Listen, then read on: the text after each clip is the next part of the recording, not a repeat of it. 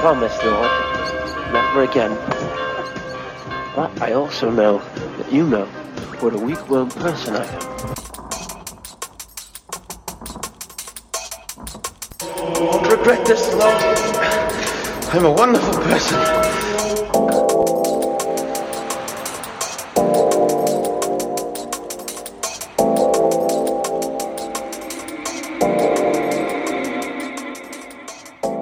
Psalm 42. As the deer longs for the water brooks, so longs my soul for you, O God. I thirst for God, for the living God. When shall I come to appear before the presence of God? My tears have been my food day and night, while all day long they say to me, where now is your God? I pour out my soul when I think on these things, how I went with the multitude and led them into the house of God with shouts of thanksgiving among those keeping festival. Why are you so full of heaviness, O my soul, and why are you so disquieted within me? Put your trust in God, for I will yet give thanks to the one who is my help and my God. My soul is heavy within me, therefore I will remember you from the land of Jordan and from the peak of Mizar, among the heights of Hermon. One deep calls to another. In the roar of your cascades, all your rapids and floods have gone over me. The Lord grants loving kindness in the daytime. In the night season, the Lord's song is with me, a prayer to the God of my life. I will say to the God of my strength, why have you rejected me? And why do I wander in such gloom while the enemy oppresses me? While my bones are being broken, my enemies mock me to my face. All day long they mock me and say to me, where now is your God? Why are you so full of heaviness, O my soul, and why are you so disquieted within me? Put your trust in God, for I will yet give thanks to the one who is my help and my God. Amen.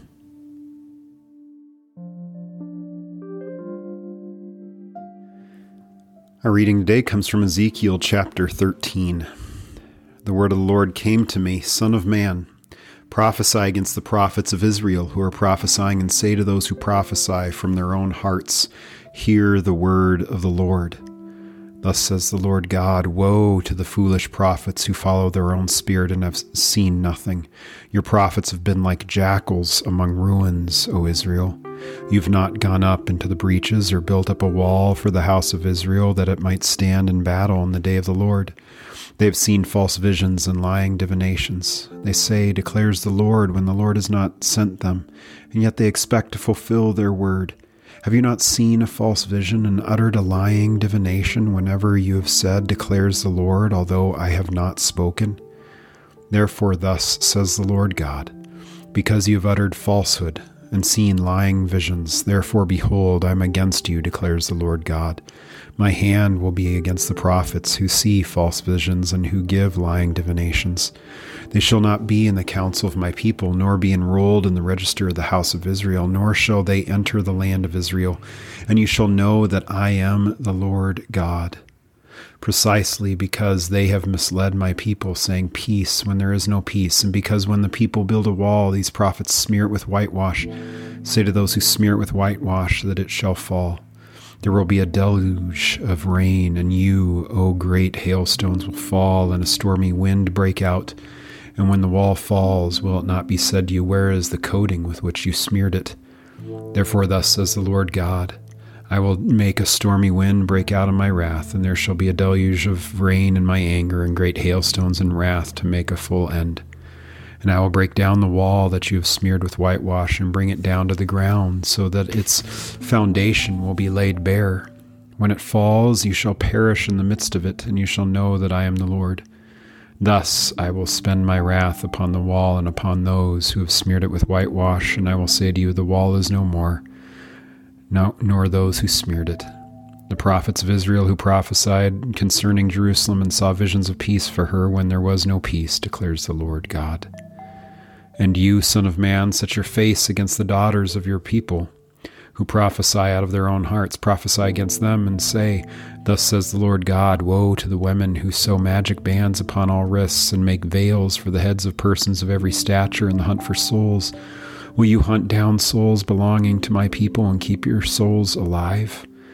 You have profaned me among my people for handfuls of barley and for pieces of bread, putting to death souls who should not die and keeping alive souls who should not live by your lying to my people who listen to lies. Therefore, thus says the Lord God, behold, I am against your magic bands with which you hunt the souls like birds, and I will tear them from your arms, and I will let the souls whom you hunt go free, the souls like birds. Your veils also I will tear off and deliver my people out of your hand, and they shall be no more in your hand as prey, and you shall know that I am the Lord. Because you have disheartened the righteous falsely, although I have not grieved him, and you have encouraged the wicked that he should not turn from his evil way to save his life. Therefore you shall no more see false visions nor practice divination. I will deliver my people out of your hand, and you shall know that I am the Lord. This is the word of the Lord. Thanks be to God. It's the whole chapter, and we're going to try and get through it here as quickly as we possibly can. I don't know if that's going to happen or not. We'll see. But this is a moment in which Ezekiel is tasked with speaking against the people that were prophesying so much good for Jerusalem and for Israel in the previous chapter.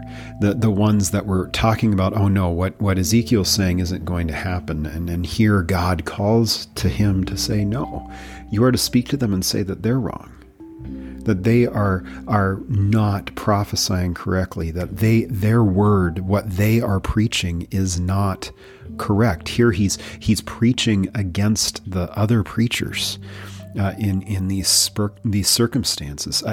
Verse 2, and say to those who prophesy from their own hearts, those who are not seeking the Lord, those who are not seeking after what it is that the Lord has to say, but only conjuring up what it is that they think is necessary for their own benefit, whatever that might be. Speak against those who talk too much would be another way to say it. I think those who always have an answer for something when oftentimes their answers are wrong. Going after those who have lied to Israel, who've led Israel astray, those who have made chapter 12 a reality, made people too comfortable. And he says, hear the word of the Lord, thus says the Lord God, woe to the foolish prophets who follow their own spirit and have seen nothing. And the first question I wrote down in reading this, how do we distinguish this?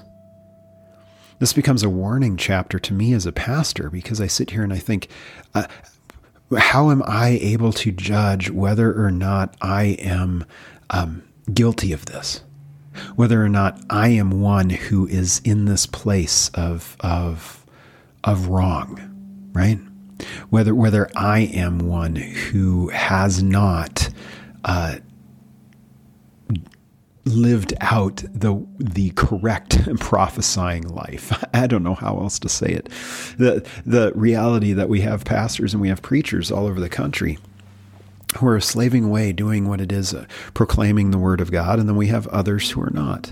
And it causes me to sit here and go, well, how do we distinguish these things? And someone say, well, based on the word, right? And that's a good place to start, right? Those who are just bringing what it is that what the word of God says. But then there's so much fighting and turmoil within the church itself of what it is that the word of God says, right? There's so much arguing and displeasure when it comes to that. How do we know that we aren't them? Becomes an issue. How do we, because there are preachers who will proclaim certain things and then they start to speak about other things that are not right. I think of more right-leaning preachers, more conservative preachers who, yes, they proclaim the gospel of Jesus Christ with all boldness, and they will speak against sin perfectly, but then they don't, they take this stance of politics that often places politics ahead of Jesus in certain circumstances. And then I think about the more progressive preachers who will proclaim the gospel of Jesus Christ with all boldness and the freedom that Christ brings and the radical love that Christ's gospel brings, but then they leave the door wide open for similar sins as the right-leaning politicians, where they replace Jesus with politics. And so it becomes this question of where do we fit as preachers within that?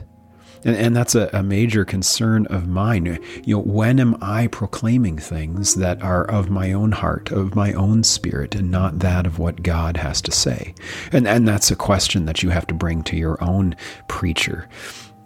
I find that I'm glad that the word that is used here is foolish prophets, because the word foolish means godless.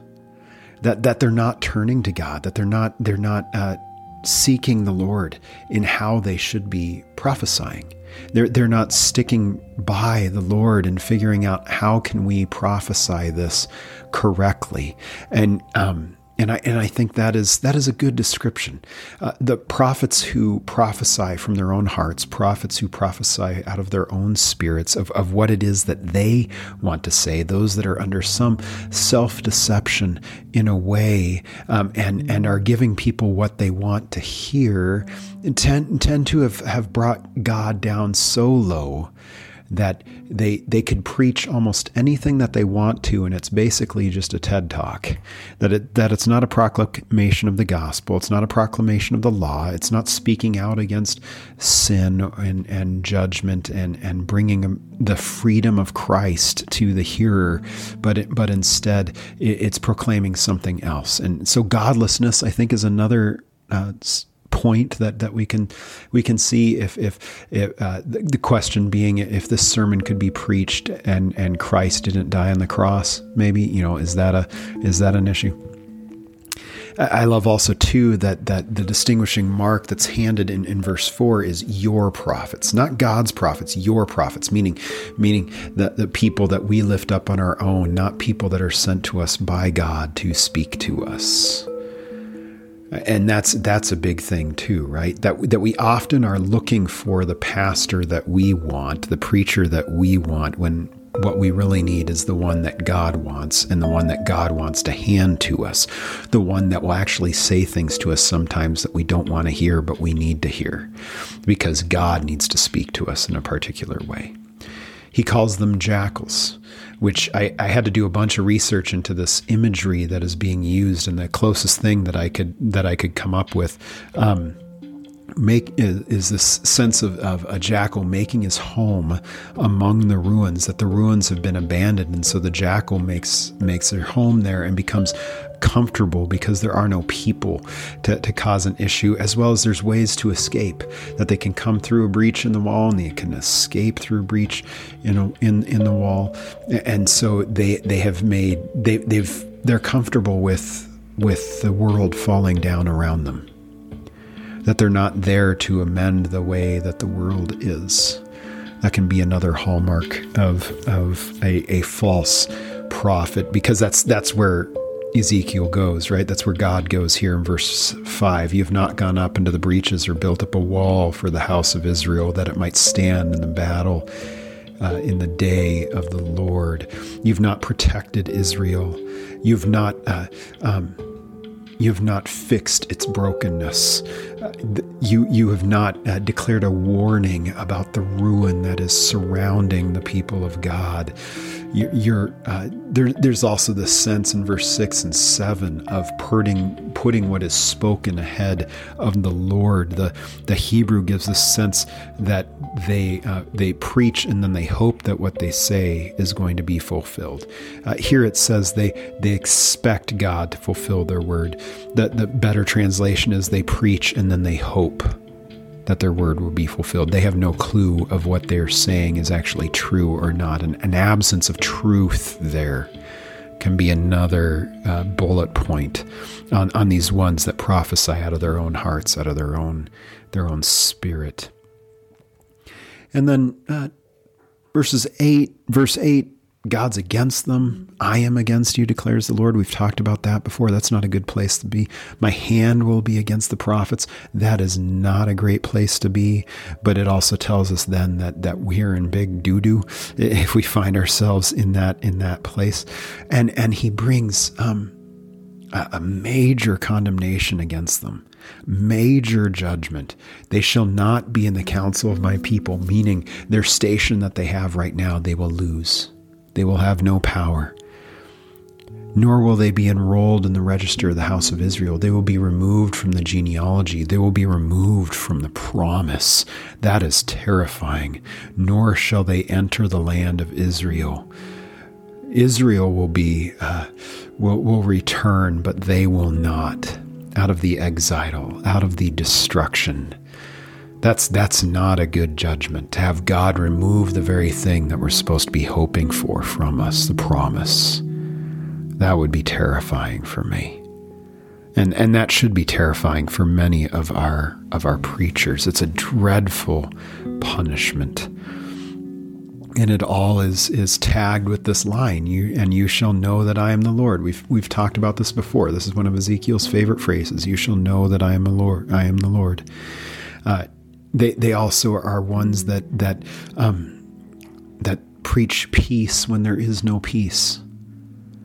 That they tell people things are going to be okay, that you're going to prosper, that you're going to have security when that's not. You and God are good, so don't worry about where you are when it comes to your sin or your condemnation or whatnot. Which that's a difficult road to go, because here post Calvary is what we preach is the reality that Jesus Christ has made peace for us, that He's reconciled us with God.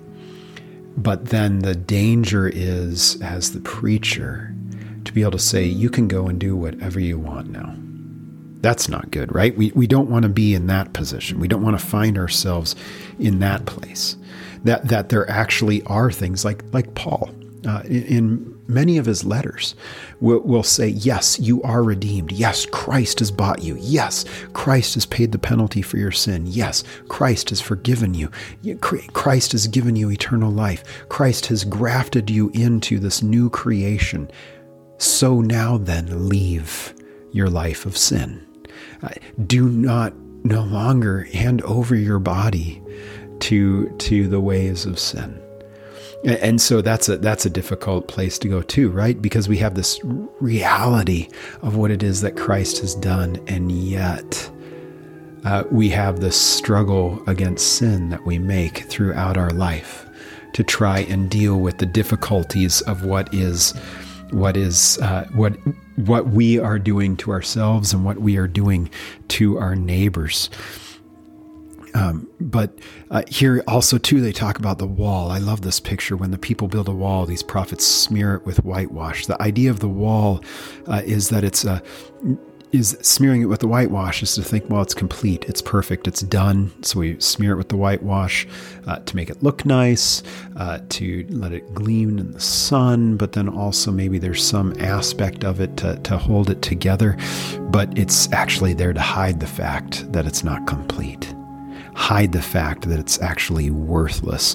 The word that they use here for wall is just basically a pile of rocks that are not cemented together. That there's no thing that adheres it together. So it's just this pile of stones, and it won't withstand a storm that comes. And the whitewash that they're talking about was just this sort of gummy paste that would get rinsed away by rain. And so to say that what you're putting up is this worthless thing, what you're putting up is this thing that is not going to withstand when suffering comes. That when suffering comes, when the reality becomes true that you are not at peace, that you are not safe, that things are not okay, that there's not going to be prosperity and security, when pain and hardship comes, it just falls apart. It just falls apart, and so we see that there is no assurance of safety. There's no assurance, period, and that wall falls, that God is going to break it down. The wall that you have smeared, verse 14, with whitewash, and I'm going to bring it down to the ground so that its foundation will be laid bare. When it falls, you shall perish in the midst of it, and you shall know that I am the Lord. This made me think of Matthew 7, 24 through 27, where Jesus talks about the man who builds his house on the rock and the one that builds his house on the sand, and when the storm comes, one stays put and the other crumbles. Building our house on the rock, building our house on the truth of God's word, on the truth of what Christ has to speak to us, on the truth of God's promises, on the truth of the reality of our own sin, and the truth of the fact that we are broken people in need of a new creation, a newness to come. And so when the pain and suffering of this world comes, we need God to be there as that foundation for us, to help us through, to keep us going, to be a strong foundation that we can lean on against the winds and the waves that come to destroy us. But when we have preachers that come to us that tell us, oh, things are fine, that we have preachers that come to us and tell us, you're perfect just the way you are. No, that doesn't help you deal with the burdened conscience of death coming to you, of suffering, of hardship, of the fact that just the way you are is not keeping you from the daily struggles and grind that is this sinful world and the old creation. What we need is to be given a new creation. And so then we jump to verses 17 and following, where he's finished up railing against the prophets. And now he's going to go to the prophetesses, which is, I think, an important place for us to go. Those who stand with, there's no female preachers. We can't have female pastors. Well, the Old Testament makes it quite clear that there were female prophets. There was at least one female judge. There are women that are placed in authority because that's who God calls, and to have a doctrine that we cling to because of some lines in 2 letters that Paul wrote. We need to see how God works within the world. And here we have some false prophetesses. We can't lump all prophetesses into this category, but there are false ones. And what are these false ones doing? They're handing over items of fortune telling that, well, if you just wear this magic band, I almost want to throw in a Disney joke here, but I'm not going to because I love Disney. But these magic bands that they were sewing as sort of a talisman. If you wear this, nothing, good luck charm, things are going to be okay. That you just wear this. It's like having those miraculous medals that some within the Catholic tradition wear, or carrying around holy water with us, or carrying around a cross necklace, or things like that. Things that we think of as these sort of protective things. Here it was these magic bands and these veils, which one commentator was saying it was almost like a burqa covering the whole body. These things of protection. And it says God is going to rip these away. I also love the picture here of that they're actually on the hunt for souls to bring them to damnation, to give them a different place to trust than in trusting in the Lord, to trust in these magical arts, to trust in these lucky rabbit's foot, to trust in these things that do not save. These things that are not true, these things that you manufacture and you basically are selling to people to make profit, in order to make money rather than to save people. Will you hunt down souls belonging to my people and keep your own souls alive? Will you put them to death while protecting yourself?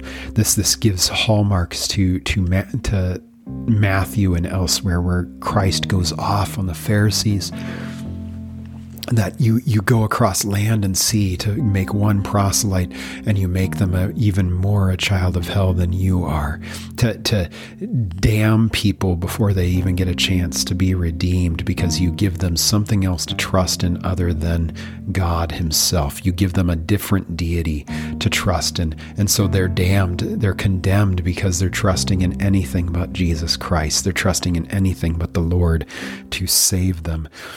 Putting to death souls who should not die, and keeping alive souls who should not live by your lying to my people who listen to lies.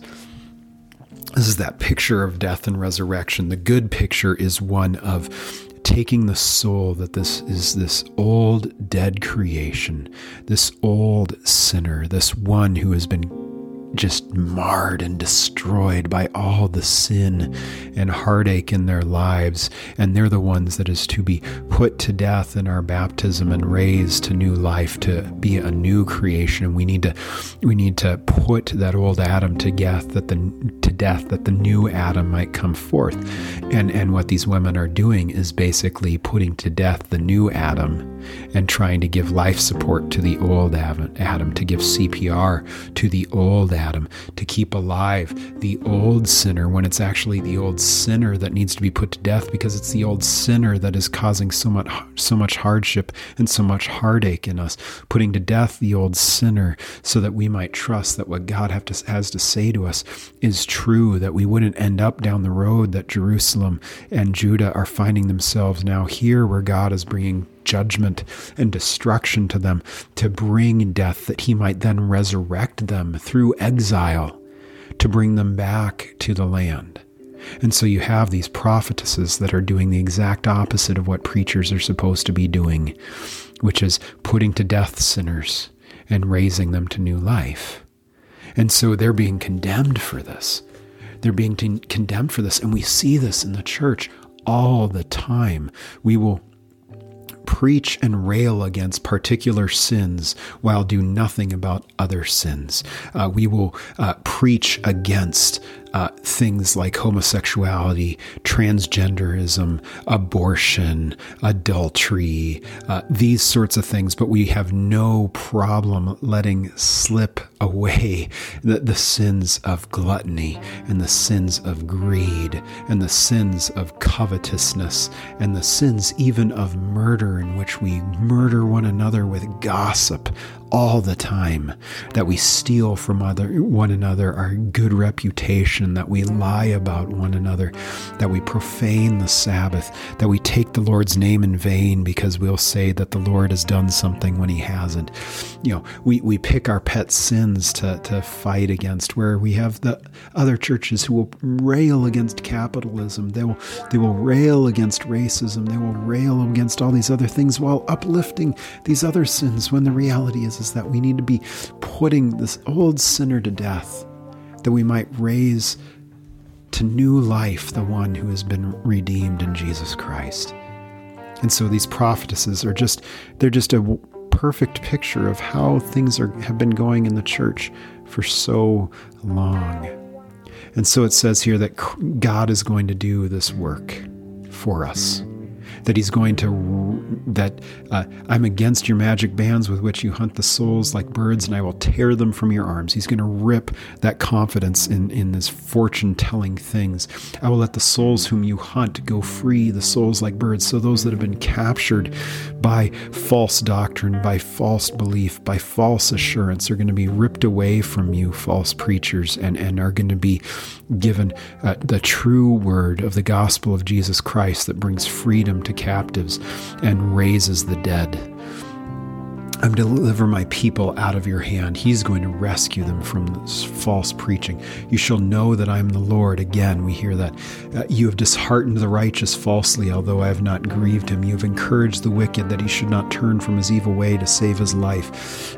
We have to be careful here, right? But at the same time, yes, we bring down those who are trying to do their best to care and love for people, but also to speak out against issues in society, issues in the church, because we like to protect our little golden calves and all these other things that we've created, all these other little deities, when the reality is we need to have God come to us and rip those things away from us. I will deliver my people out of your hand, and you shall know that I am the Lord making himself known by his deliverance of us. This should be a warning to me. It should be a warning to preachers everywhere that we have to be careful with what it is that we preach. We have to be careful with preaching peace to someone that maybe is not at peace with the Lord and needs to be brought to some form of repentance, but at the same way be as quick as we can to bring the gospel of Jesus Christ, of new life, new creation, new hope, a new birth in him for even the worst of all sinners. We can't allow ourselves to cling to these false doctrines, these false hopes, these false fortune-telling stuff, and instead allow the Word of God to come to us and make us realize that when it comes to us in both good and ill, when it comes to condemn us of our sin, it also comes to us with the remedy for that condemnation, which is Jesus Christ, who makes known to us the Lord through his deliverance of us, through his rescue of us. And that is what we beg. Let us pray. Merciful God, the fountain of living water, you quench our thirst and wash away our sin. Give us this water always. Bring us to drink from the well that flows with the beauty of your truth through Jesus Christ, our Savior and Lord, who lives and reigns with you in the Holy Spirit, one God, now and forever. Amen. Well, church, happy Lent. I pray that things go well with you. I pray that you have a wonderful Lenten season again. I just ask again, share this with others, that they might grow in their faith and their love of God and their love for one another. Go in peace. Serve the Lord. Thanks be to God. Amen.